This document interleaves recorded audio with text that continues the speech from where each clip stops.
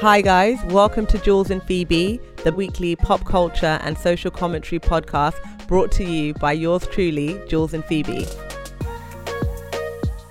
Hi Phoebe, how are you? Hi Jules, I am very well, thank you. How are you? I'm good, you're looking good. Oh, thank you. I had a stunning facial with Skin Doctor. So SKN Doctor on Instagram. I had booked in with her absolutely ages ago at the beginning of lockdown, but obviously everything shut. I was stagnating. I've had some good skincare. I've had a chemical peel and I'm feeling somewhat more normal. Okay, so the treatment that you did was a chemical peel. Mm-hmm. Yeah, I did a little peel, did a little hydrotherapy, did a little microcurrent, No, it looks good. Like you look like you're glowing. Oh, thank you. Thank you so actually much. Look really good. Like there's a difference between last week and this week. Not in a rude way. I know. I'm still not fully there in terms of actually dressing like my pre-COVID self, but I have a feeling like that will come in dribs and drabs. Yeah, I mean, I think obviously now that things are opening up a bit in the UK, I thought facials were not allowed. I don't know. I assume it depends on the place, basically, because I had another appointment booked to get my lashes done. That got cancelled. So maybe they're treating it on an ad hoc basis. I know that everything had been very much so sterilised before I came in and was being sterilised after I left before the next client came and everything. But yes, cannot recommend her enough. Dr. Uoma, Skin Doctor on Instagram. Yeah, check it out.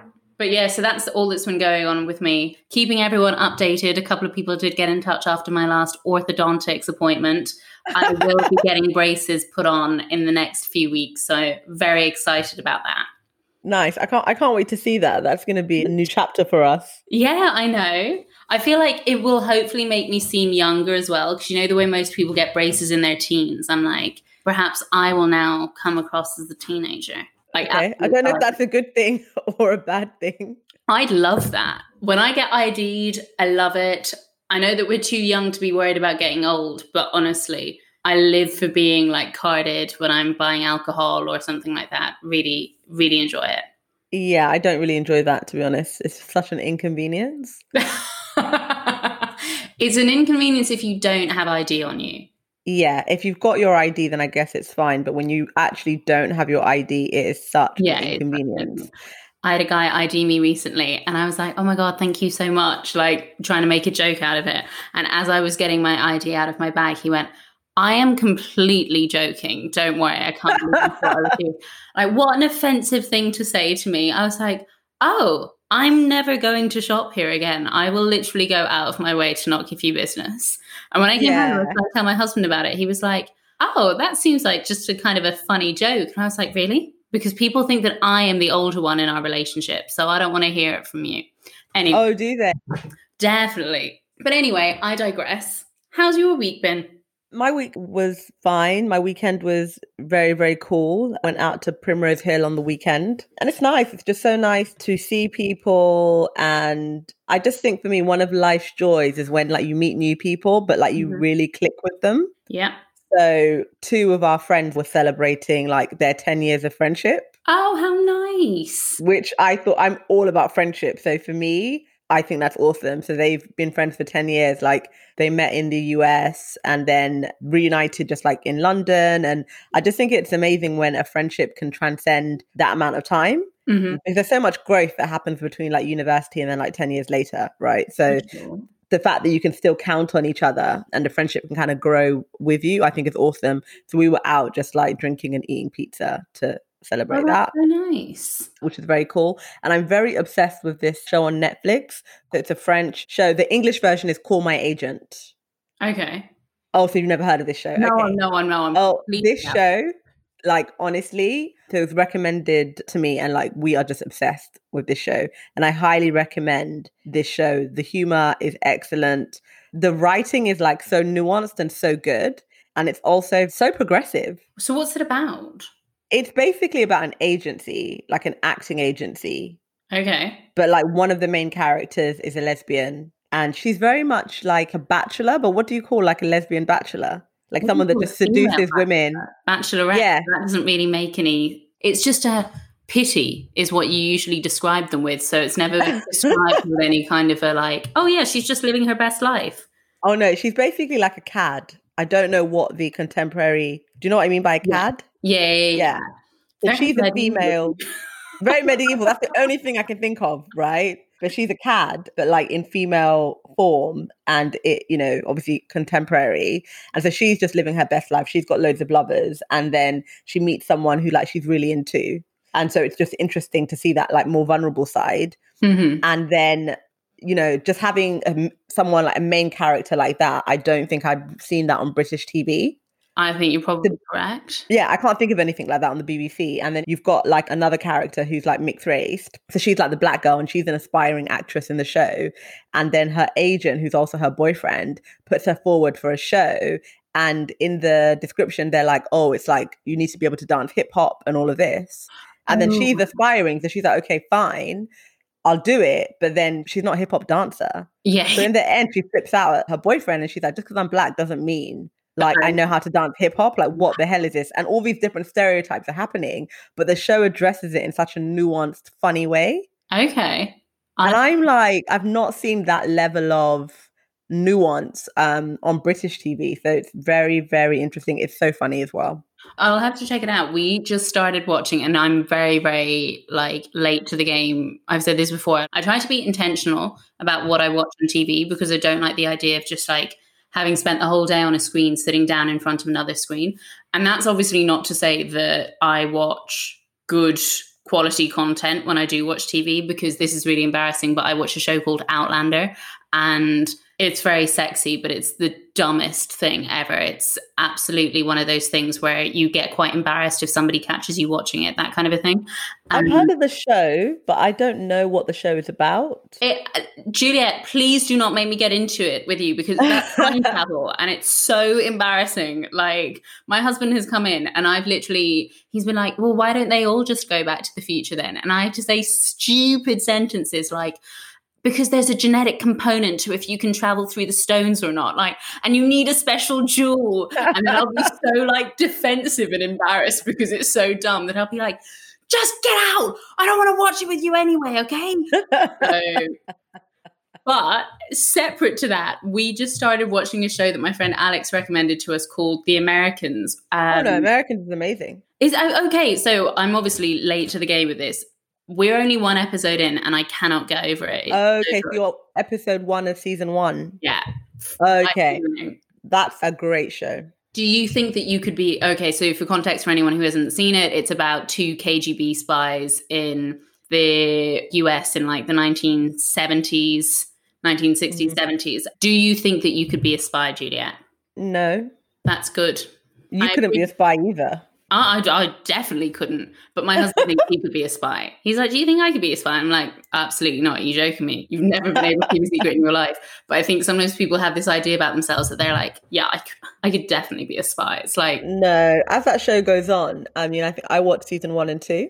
But as that show goes on, that's not a life I'm interested in. 100% not. But they're a couple in real life. Yes, I was saying this. They fell in love when they were filming, didn't they? And now they're like married and everything. Yeah, that wouldn't... life of spying would not be for me. The second I had to do something like hide a body, I'm out. Like, the show is so good, just in terms of, I mean, the writing, the acting. The Americans is such a great show. I think I just started to like tune out because it now went to like they have to groom their kid to become a spy. No, don't spoil it. But that's like season 3. That's when I said, okay, I'm done with this. Okay. But, it's a great show, great acting. Really like that show. I will say the other thing that I have watched, so I watched The Americans, episode 1, season 1. I also watched Jada and Will at the Red Table. Oh my God. So what happened, Jada? I got into a different kind of entanglement. I think you need to say clearly what happened. Yeah, and then I got into an entanglement with August. That's what I said. An entanglement? Yes. Yes. A relationship? Yes, it was a relationship. Absolutely. You got to go through some to get the answers. I don't want to go through this no more. I'm going to get you back first, Then, I don't think it's about getting anybody back. no, for me it is. Okay. 25 years and counting.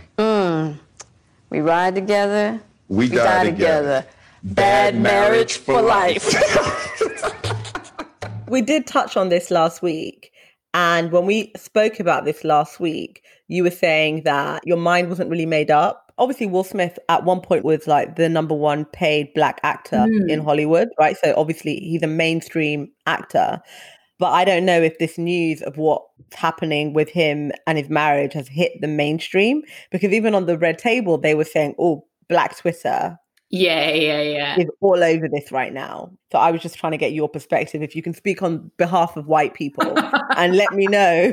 Well, I had a quick chat with white people before I came on and what we're thinking. But I do think that, so from what I've seen on social media, there's been this kind of narrative of, you can see that he's been crying before they started filming, like, and so, you know, when you and I spoke about this last week, you basically said, you know, you've got to look at the power dynamics here. You've got to look at this young man being vulnerable, going to his friend's family, and essentially, like, I don't want to use completely sinister language. I don't want to say like she groomed him, but there was a power imbalance there, and I think she took advantage.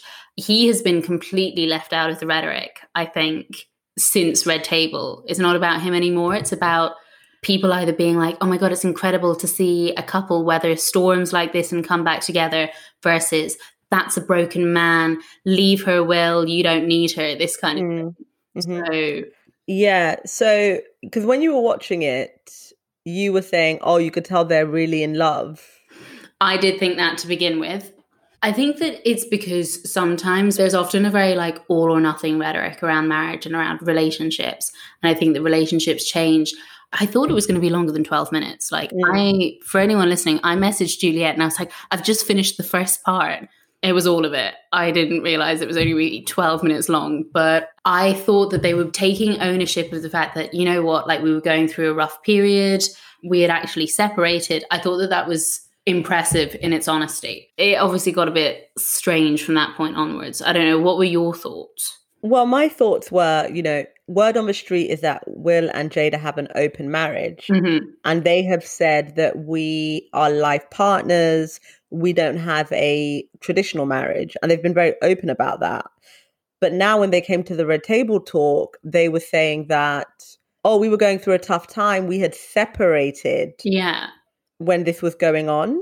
And so I thought they were walking back their whole like open marriage thing. And now it was like, oh, it was a conventional situation where we had separated. We didn't know if we were going to get back together. And that was the way they were handling the whole situation of August saying that Will had given his permission. So they were like, oh no, we had separated and no one could give permission but me, which is what Jada was saying. Right. So their whole thing was, oh, we need to clear that up right away, because everyone was focusing on, oh, not only did you have this relationship, this extra relationship for 4 years, Will gave his permission. And that was the other thing as well, that it wasn't actually 4 years. It took place 4 years ago. Now, because when we were recording last week, you double checked as we were recording to confirm that what was being talked about was that it was a 4-year relationship. And then they said, no, it was 4.5 years ago, whatever, on Red Table Talk. And it's like, there's an argument to be made here about obviously how much you quote unquote owe the public when you're talking about topics like this. Obviously, they owe us nothing, but it's one of those things where it's like, would you? Well, I disagree. Do you? I'm owed something, right? Because Jada, especially, the whole Red Table Talk show is all about vulnerability. It's all about interrogating yourself. It's all about accountability. Her brand is authenticity.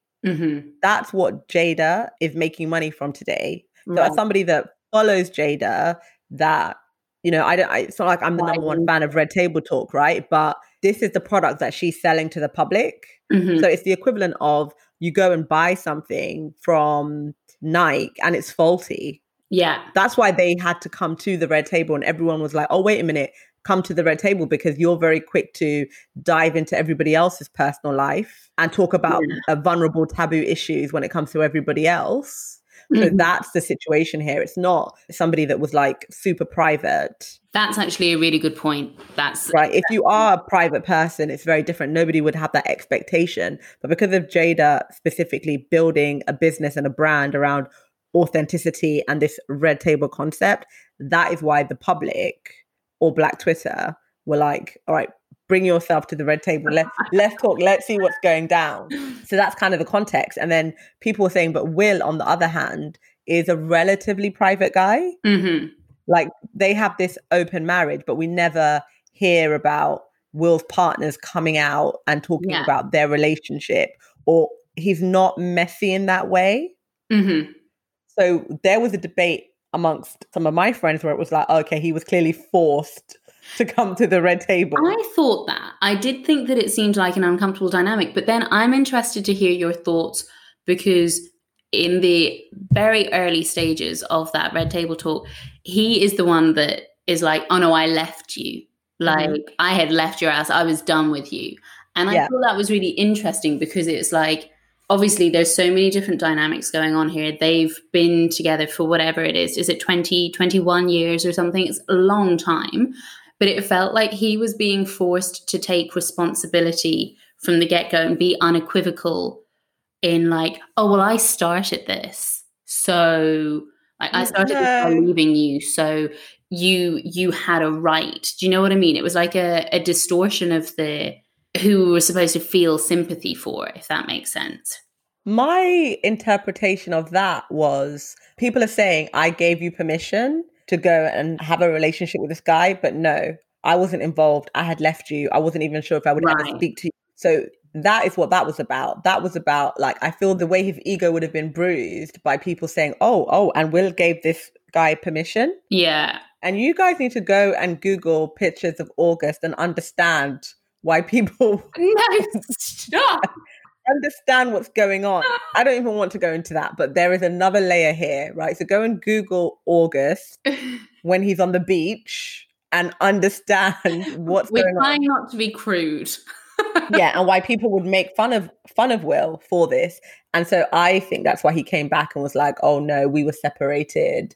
We weren't even sure we would get back together. Do you think then that becomes like an aspirational model to look to? Because I think... Of course not.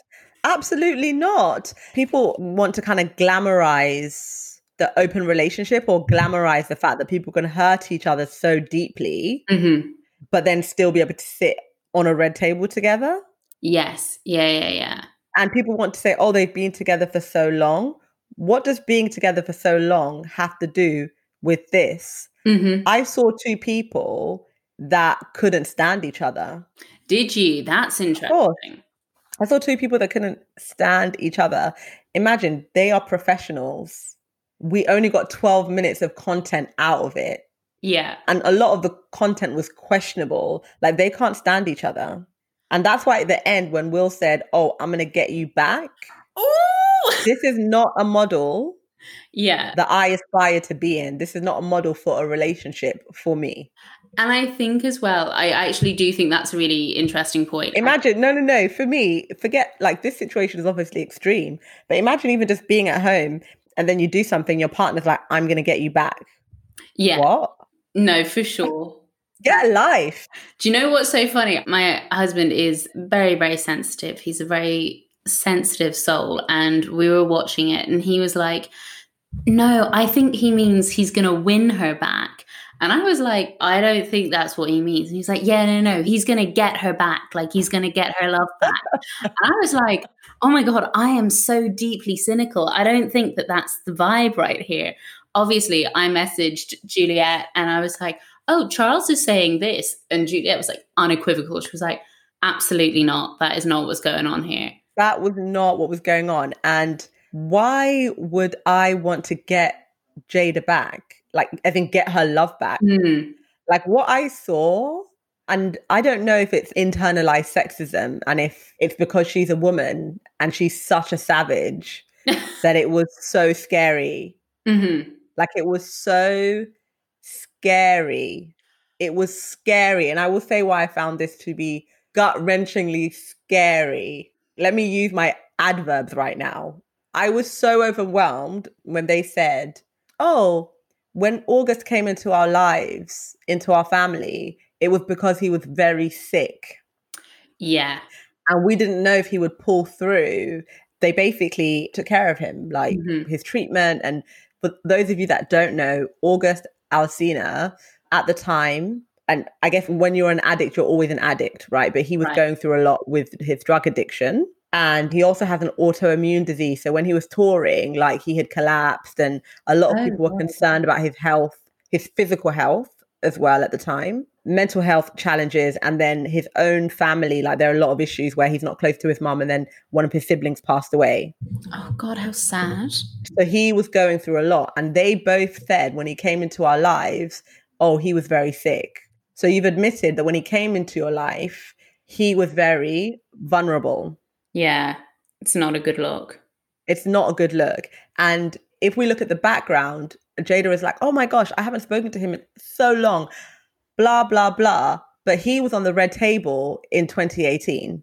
Wow. Oh, I need to go back and watch 18 months ago, and he was on the red table. Like? But he was on, they were basically talking about, because Jada's mother was a heroin addict, and she was talking about how that impacted the family. And then August was also sharing his own experiences. Right. So if you've grown up with a parent who is an addict, then you understand the challenges of addiction, compound that with everything else that was going on in his life. So it's very clear this is a vulnerable person. She was not naive. Yeah. And actually, and the family were not naive. The family was not naive. But you think you're kind of being like quite, oh, listen, I'm dusting my hands of this. Like, I've not spoken to him in years. And it's almost as though, listen, just as a reminder, that makes you sound worse. The idea that you haven't spoken to him in years and he was super vulnerable, sick, addict, and you've just kind of had some kind of a fling with him. And even though he's your son's friend and he came to you looking for help, you've just kind of discarded. That makes you sound worse than if you were like, it played out its course. It meant more to him than it did to me. But obviously, I still check in on him and I want to make sure that he gets the help he needs. But that's why, for me, it was very overwhelming, because then you can't even take accountability and says, I was in an entanglement. He came into my life or our lives and he was sick. And then I got into an entanglement. Yeah. I thought, wow. On the other hand, August is basically saying that he loved her so much. He devoted himself to her. He could die right now because he experienced that type of love. And then the person that he loved so much is basically saying, you're an entanglement. What is an entanglement? No, it's so true. And like, I've never been disrespected. I thought I had seen disrespect. I've never seen such disrespect. What's funny about it as well is like people have usually been to some degree on the receiving end of unrequited love, right? Or it like didn't mean as much as it meant to the same person. To be so publicly dismissed, firstly, is so painful. But what I always think is funny is, you know, like if you have, when you were in your teens or your early 20s, and I always used to think that there was so much confusion, and I'm sure it's only exacerbated for generations younger than me now, but the rhetoric around dating, it was never you're dating someone or you aren't. Like there'd be, yeah, we're texting. Yeah, like we're hanging out, we're seeing each other. And my mum always used to be like, you're either dating someone or you aren't. Like, I don't understand what all of these levels in between are. What does talking mean? Could he be talking to somebody else? Like this kind of thing. So there's this idea that kind of confusing language is very much for younger generations. And to hear a woman who is well into her adulthood, 2 grown children, being like, yeah, it was an entanglement. It's like, it's so deliberately vague.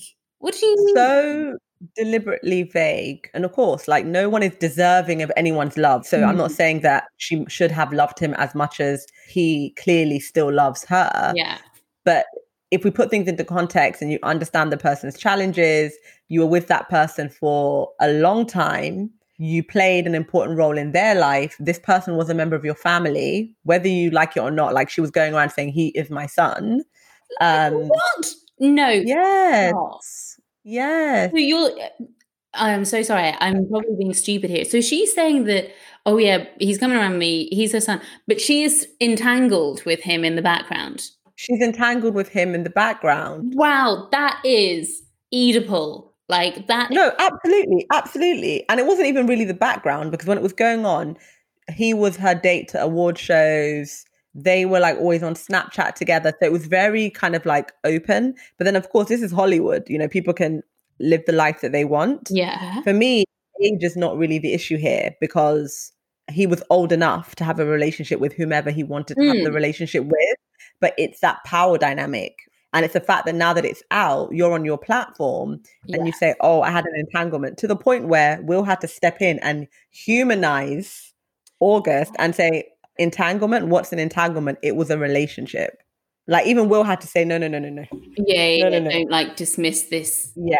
Will was like, no, that was not an entanglement. As well, though, I do think that while you are correct in saying, you know, he was of an age where he had the capacity to fully consent, and I don't want to make any of this more like insidious than it already is. But what I do think is that however grown you think you are at like 21, 22, which is the age he was, right? Correct me if I'm wrong. You are not. And, you know, like, I think that anyone listening to this episode and anyone who has just been 21 will think, oh my God, I really thought I was so adult and I didn't have a clue. And so how intoxicating it must be to be with someone who is older and a bit more sophisticated and has the money and the power and the gravitas. That is not an equal pairing in that instance, because you are taking advantage of someone's naivety, even if it wasn't the case that he was ill and suffering with addiction. I still think that that would be the case, that you had a strange power dynamic there. But I do think that in my own responsibility as a white woman, I think that there can be an additional demonization of Jada Pinkett Smith doing this because she's a black woman, and it becomes easy to do that because Kourtney Kardashian never gets called out in the same way for having children on her arm, basically. Like, and probably there is a similar age gap there with her and some of her boyfriends. Yeah, and that's why I don't really focus on age too much, right? President Macron's wife is at least 20 years. At least. And so obviously they have their agreement, right? Apparently Macron is a bisexual. And okay.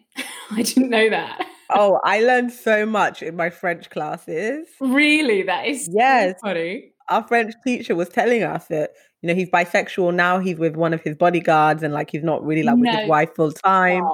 But his wife was like the vision and helped him like with his career, you know. And I said that dynamic makes sense, because if that's the life you want to live, you need a woman that's like mature and can handle all of that, and you have a vision together as a couple. Yeah. And if you look at Will and Jada, they clearly have like a goal that's more than feelings and love and sex. They have like a bigger picture of why they are still together. So August was always going to be a casualty.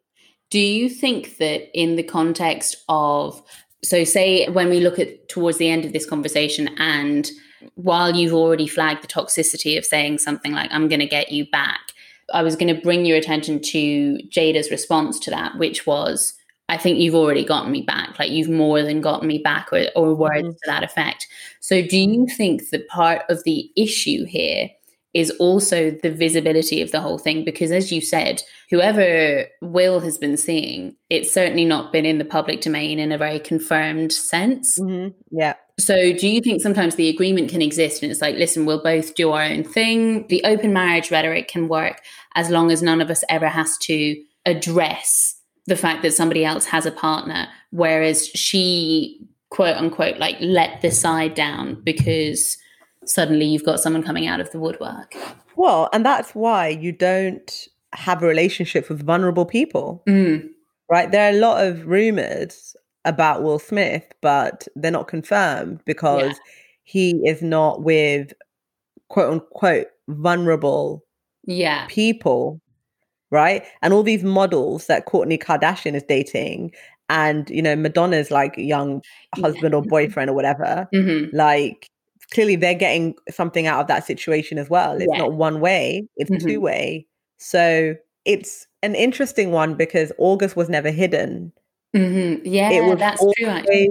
In the open, they were always hanging out.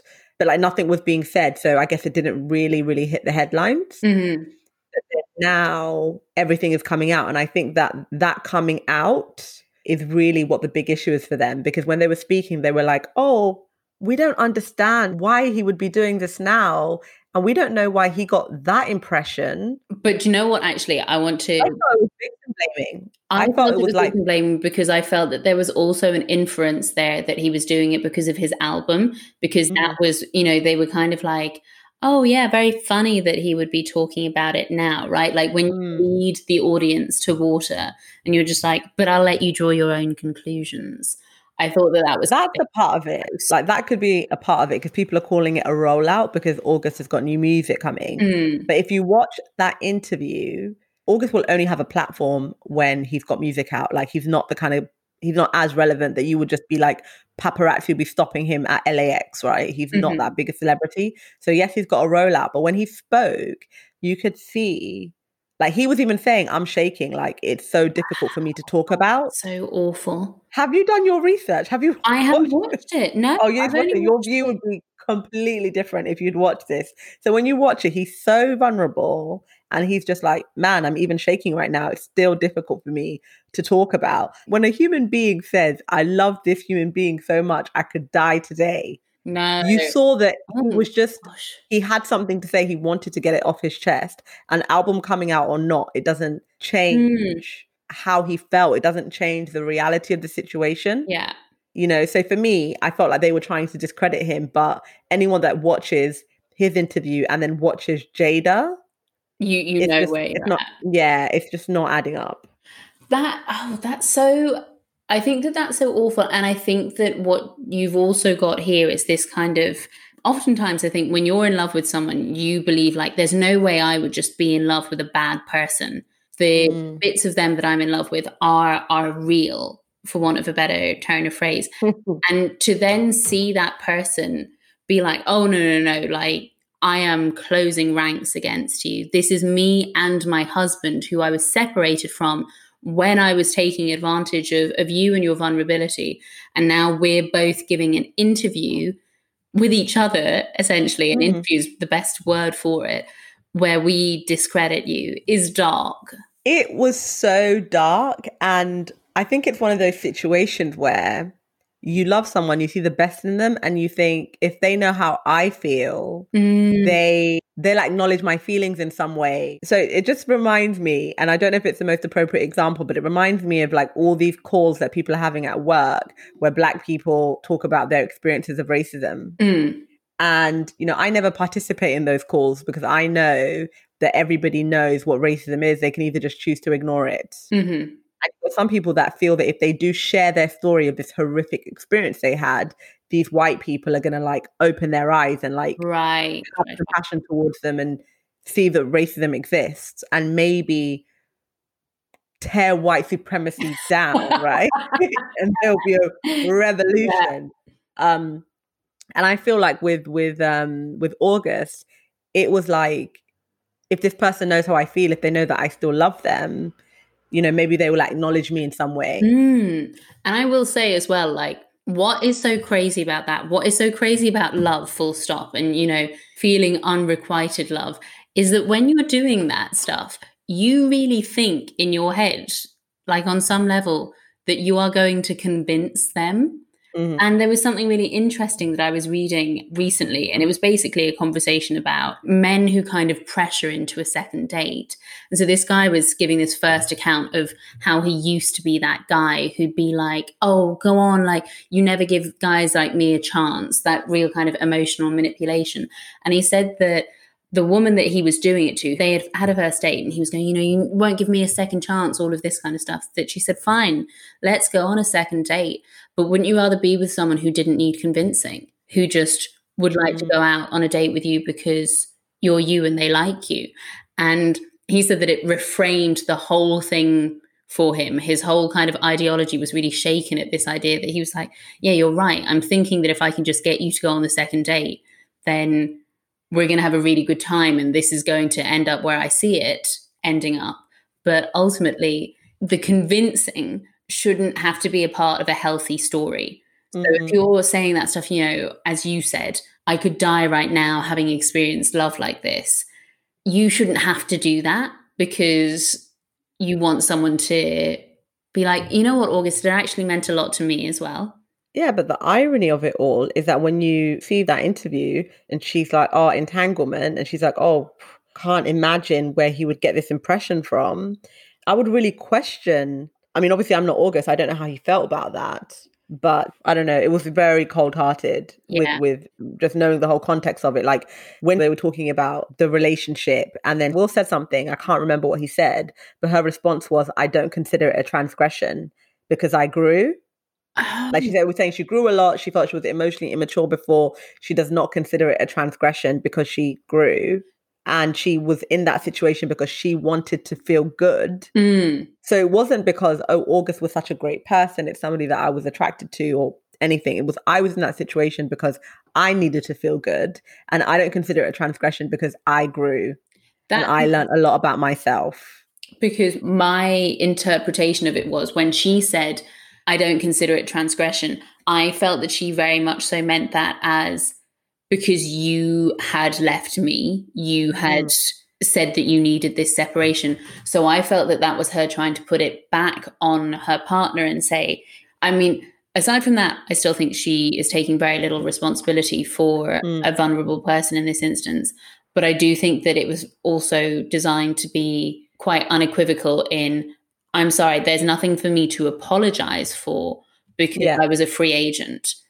Yeah, in terms of her own relationship or her own marriage, be free because they have a free on the free love highway type of marriage. Yeah, for sure. Right. But when you say, oh, I needed to feel good, you basically use this young man to make you feel good, to make you feel young, to make you, it was like Stella got her groove back, basically. Yeah. And that's the scenario. And my issue as well is not just like, okay, he's vulnerable, but when you think about the family dynamic and you think about the fact that this young man doesn't have a great relationship with his family and then gets brought into her family, becomes one of the kids, hanging out with Jada, her mom, his new grandmom, and all of this, and then when somebody's got a bad relationship with their own mother, that creates a different type of attachment when they meet someone that's old enough to be their mother.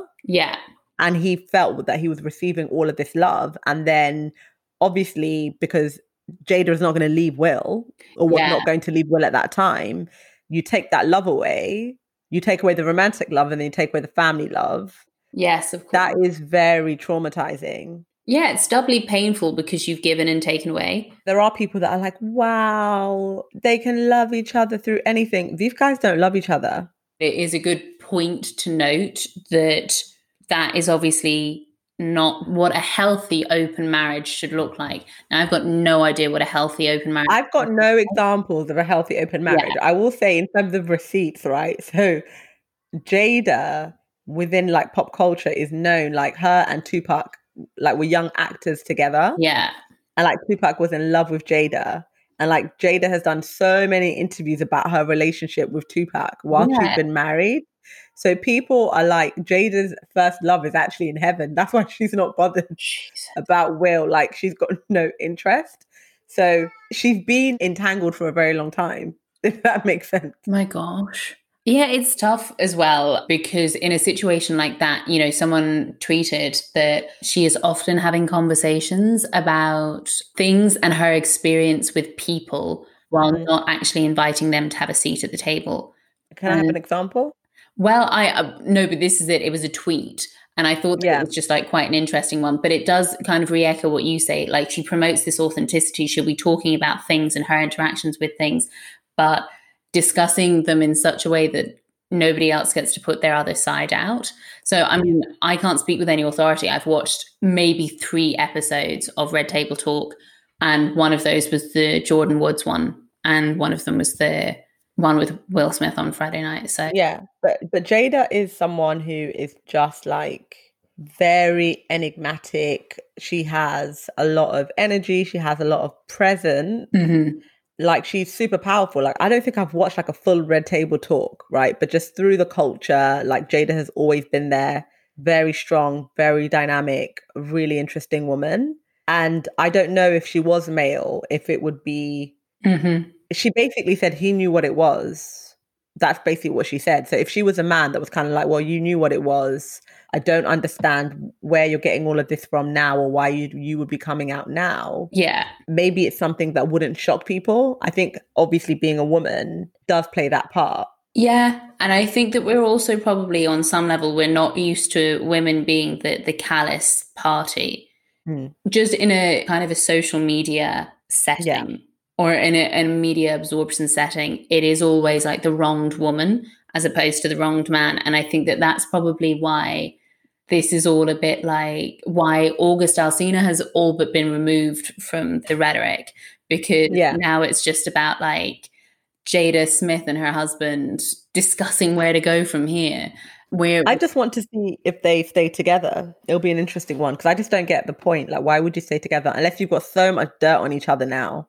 Yeah, that you just feel you must stay together. But that relationship doesn't. Your assets. Pardon? Or you don't want to lose half your assets. I don't know. Maybe it's deep. I really enjoyed it though. On a similar kind of vulnerability note, just to touch on, I know we don't have much time left, but the Free Britney movement. I had known about this just in the sense of just knowing it was like something that has been ongoing for years. But for those of you who don't know, Britney Spears is under conservatorship. I've said that wrong, but her father is her conservator. And he basically has authority over everything with her. I think that there's a lot of her fan base who are perturbed that she is like being held against her will. But I don't know if you have any thoughts on that as a whole. That could be a podcast in and of itself. But just as a cliff note, I don't know if you've got any thoughts on that and the further exploitation of vulnerable people. Well, I watched a documentary on this. There was a Dirty Money episode on like state guardians. Oh, right. Yeah, on Netflix. And there are a few episodes in the new Dirty Money series, but that really blew me away. So if you get to the point where you are considered to be vulnerable, then if I'm a relative of yours, I could basically go to court and petition to be your guardian. Right. And then your estate is signed over to me. Jesus. And there's a lot of that going on in the US. In the US, it's big business. And the challenge you have is that when guardians step in and they mismanage the person's funds, it's not considered criminal.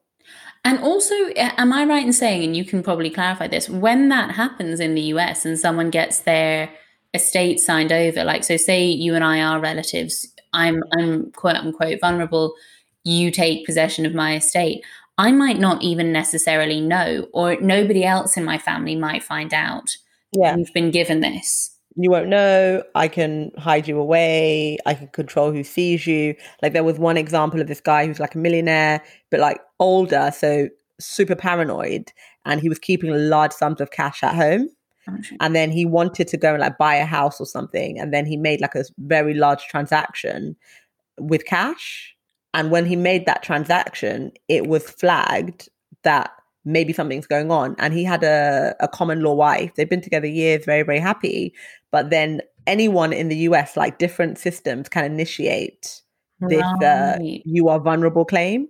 So this guy was the bank and they were saying, oh, is his wife or is his live-in partner taking advantage of him? And then when this happened, it goes to court and they didn't want to make his live-in partner of like 7 years. They didn't want to give her the guardianship because she's not his wife. And he had some like relative that he didn't know. No. Some great grand nephew, niece, whatever. So she took over the guardianship and then started spending his money, selling his Mustang, selling his stuff, selling his house, refusing communication with the partner. And what happens is that ends up making you vulnerable because she shut down his business. So he was going to the shop, you know, repairing his cars and stuff. And so took that away from him, took the partner away from him. And that slowly kills a person. Yeah, for sure. Loads of examples of this. And then the other example was this guy who fell into a depression after his mother died. And so he stopped maintaining the property. Oh, God. Like, didn't maintain the outside. Let's say he didn't paint his house or take care of the outside. The neighbor then complained to like the council. Oh my God. And I don't know what's going on with this guy. Initiate. And then he went to the bank to do something. Boom, initiate. This guy is vulnerable. This time it was like a state people sign up to be guardians from the state. Stop. This is so dark. This is super dark. And then because he had no family, this state person ended up being the guardian. He's got a property portfolio, starts selling his property. He doesn't know what's going on. And every time they do something on your behalf, you're paying them to steal from you. Like, it's awful. Then he gets put in like a assisted living home. And then, you know, these homes cost a lot of money, but then all his money's gone. You've got no one. Like, I always get sad when I see vulnerable people being exploited. That is a very good documentary to show you what guardianship is in the US. Okay, so because I was having a brief conversation, basically as a kind of a byline on this whole thing for anyone listening who doesn't know about it, a lot of people feel that Britney's father is basically less than altruistic in being her state appointed guardian. And my husband and I were talking about this briefly, and I was saying, well, at the end of the day, if you've never had to work really because your child has been your cash cow since she was 7 on is it the Mickey Mouse Club that she was on? You have no concept of earning your own money. The only money that you've ever had is from making your daughter work.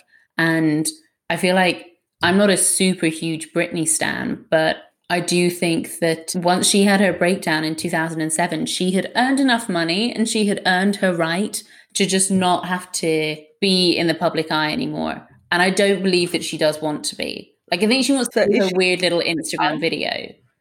Yeah, but is she in the public? Is she touring? She was doing, I don't know if it's still ongoing, obviously with COVID and everything, but she had a year's contract, if not more, in Vegas, where she was performing every night, basically. So I know that people like Celine Dion and Mariah Carey will do those things because they're huge revenue generators, and maybe we'll do them for a year or something like that because you can maintain the stamina for a certain period of time, but it's not like there's no longevity to it, because obviously I can appreciate it probably is super exhausting. Cher does it, things like that. But I don't think that Britney wants to be doing it. I don't think she wants to release new music. I don't think that she wants to go on tour. Like, it's a tough one because Britney has mental health issues. Absolutely. So I can't imagine that she would want to be shaking her ass in Vegas at this point in her life, you know? I haven't followed that whole conspiracy situation, but after watching this documentary, guardianship is very real in the US, and guardians have a lot of power, and they are not susceptible to it's not the same as white collar crime or fraud. It's seen as a very minor thing if you misspend and misuse and exploit the people that you have custody of. Jesus. In the US, it's big business. You should watch that documentary. It's huge I will business. Definitely check it out. I do think that sometimes I'm just I just want to watch, those KGB guys. They seem like they're having a good time. I'm just going to watch the Americans. But yeah, I mean, obviously then in the further context of that, because her fans believe that she is, being forced to perform against her will, she's being held against her will. They're commenting on her posts and things like that, saying wear a yellow shirt in your next video if you aren't safe, or if you want to break free, and things like that, which I have to praise in its creativity. But I think probably you're not going to get anywhere if she just wear a yellow shirt. But yeah, it's interesting. And I guess the reason that it came to mind when we were talking about Jada and Will and August, it's just interesting because of the approach that we have to vulnerable people. Where, was it you who was saying this to me, or was it my husband? He was talking about, I've never watched South Park or anything like that, but he was saying that there is an episode where they discuss things like this. And basically the idea is that we have not evolved from, ancient Rome watching gladiators fight to the death. We are so voyeuristic. We love to watch people go through something traumatic. We love it to be performed for our entertainment. And then when it's oh, that was really depressing, Britney. Okay, if your dad is actually taking advantage of you, I did not enjoy learning about that. I think the thing with Britney is that she has been taken advantage of, like you said, for most of her career. Mm-hmm. And you can just tell she's a little bit unstable. She's such an icon. I do hope that everything is okay. And, I do hope just as people, we can have a lot more empathy for vulnerable people. And I think the reason why this August thing has really impacted me, when I see people say, oh, yeah, he should man up. Yeah. No man can be taken advantage of by a woman. He knew what it was. And it's such toxic masculinity. And it's like, can we evolve out of this? This is like a 2-dimensional understanding of humanity. Like, just because he's a man doesn't mean he cannot be taken advantage of.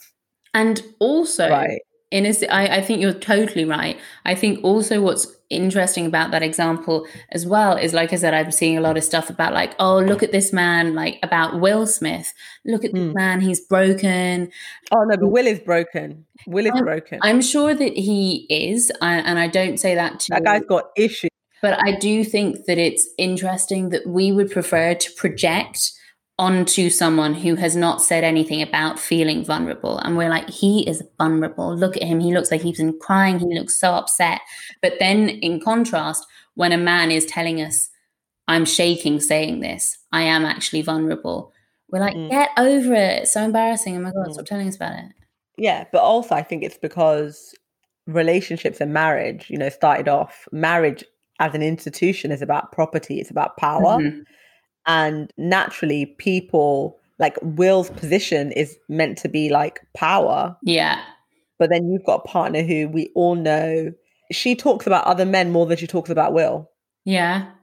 That's the situation we have with Jada. And now on top of it, you've got this August situation. So I think just from a patriarchal perspective, it's more natural for people to feel sorry for this guy whose wife had another relationship, and then look at August as the person that kind of intervened and should have knew what it was and should man up. That's interesting. That's kind of like my only logic about why people are pouring their support onto Will. There's a lot of jokes being made, like the internet is laughing at him, but there is this assumption of, man, like, Will's just going through so much. No, that is true, actually. I hadn't considered it like that. I do think that we're a little bit obsessed with the institution of marriage sometimes, and that's like you see stupid tweets like, our grandparents' generation didn't throw the towel in, and it's like, throw the towel in, mate. I'm done. I'm throwing a towel in. I'm putting a fork in it. Finish. Absolutely. Bye. I was just going to say, it's like you said at the beginning of this episode, if there's nothing healthy about it, it's not an institution worth staying in just so that you can say, I've been married for this long. But that's what I feel they do. I feel they glorify the pain and the warpedness and say, you have to go through this to have a relationship that's lasted as long as ours. Yeah.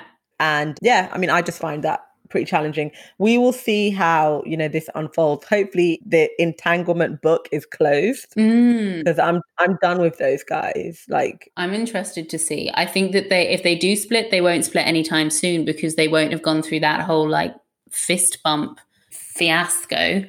It could be a challenge. Life. It could be an issue of assets, right? Because Will, according to the internet, is worth 250 million. Jada is worth 50 million. I don't know where they were married, but if they were married in California, for example, everything is on the table. For sure. And Will might not want to walk away from his money. For sure. 20 plus years marriage, 2 children. Jada is like Scientology school thing that they both run. No. Do they run? I don't know. I don't know if they run a Scientology. That's for another day. But it's like Jada's trying to push this guy over the edge and be like, yeah, divorce me and what? That's the biggest payday. She'll just go run back off to August. Like she will become 100 millionaire. Let's get August on the show. Guys, thank you for listening. I want to hear your thoughts on the whole, I know you were watching, so I want to hear everybody else's thoughts on Red Table Talk as well. As Jules always says, share the podcast with a friend who might have also watched the Red Table Talk. Share the podcast with a friend. This is mandatory now, guys. Like, if you like the podcast, share it. Please share it. We really appreciate it. We appreciate you doing the reviews as well. It makes a big difference to us, for sure. Yeah. It makes a big difference if you like the podcast, if you leave a review, and if you share it with a friend. This is huge for us. It is. We're hustling. Yeah, we're literally hustling. We're literally hustling.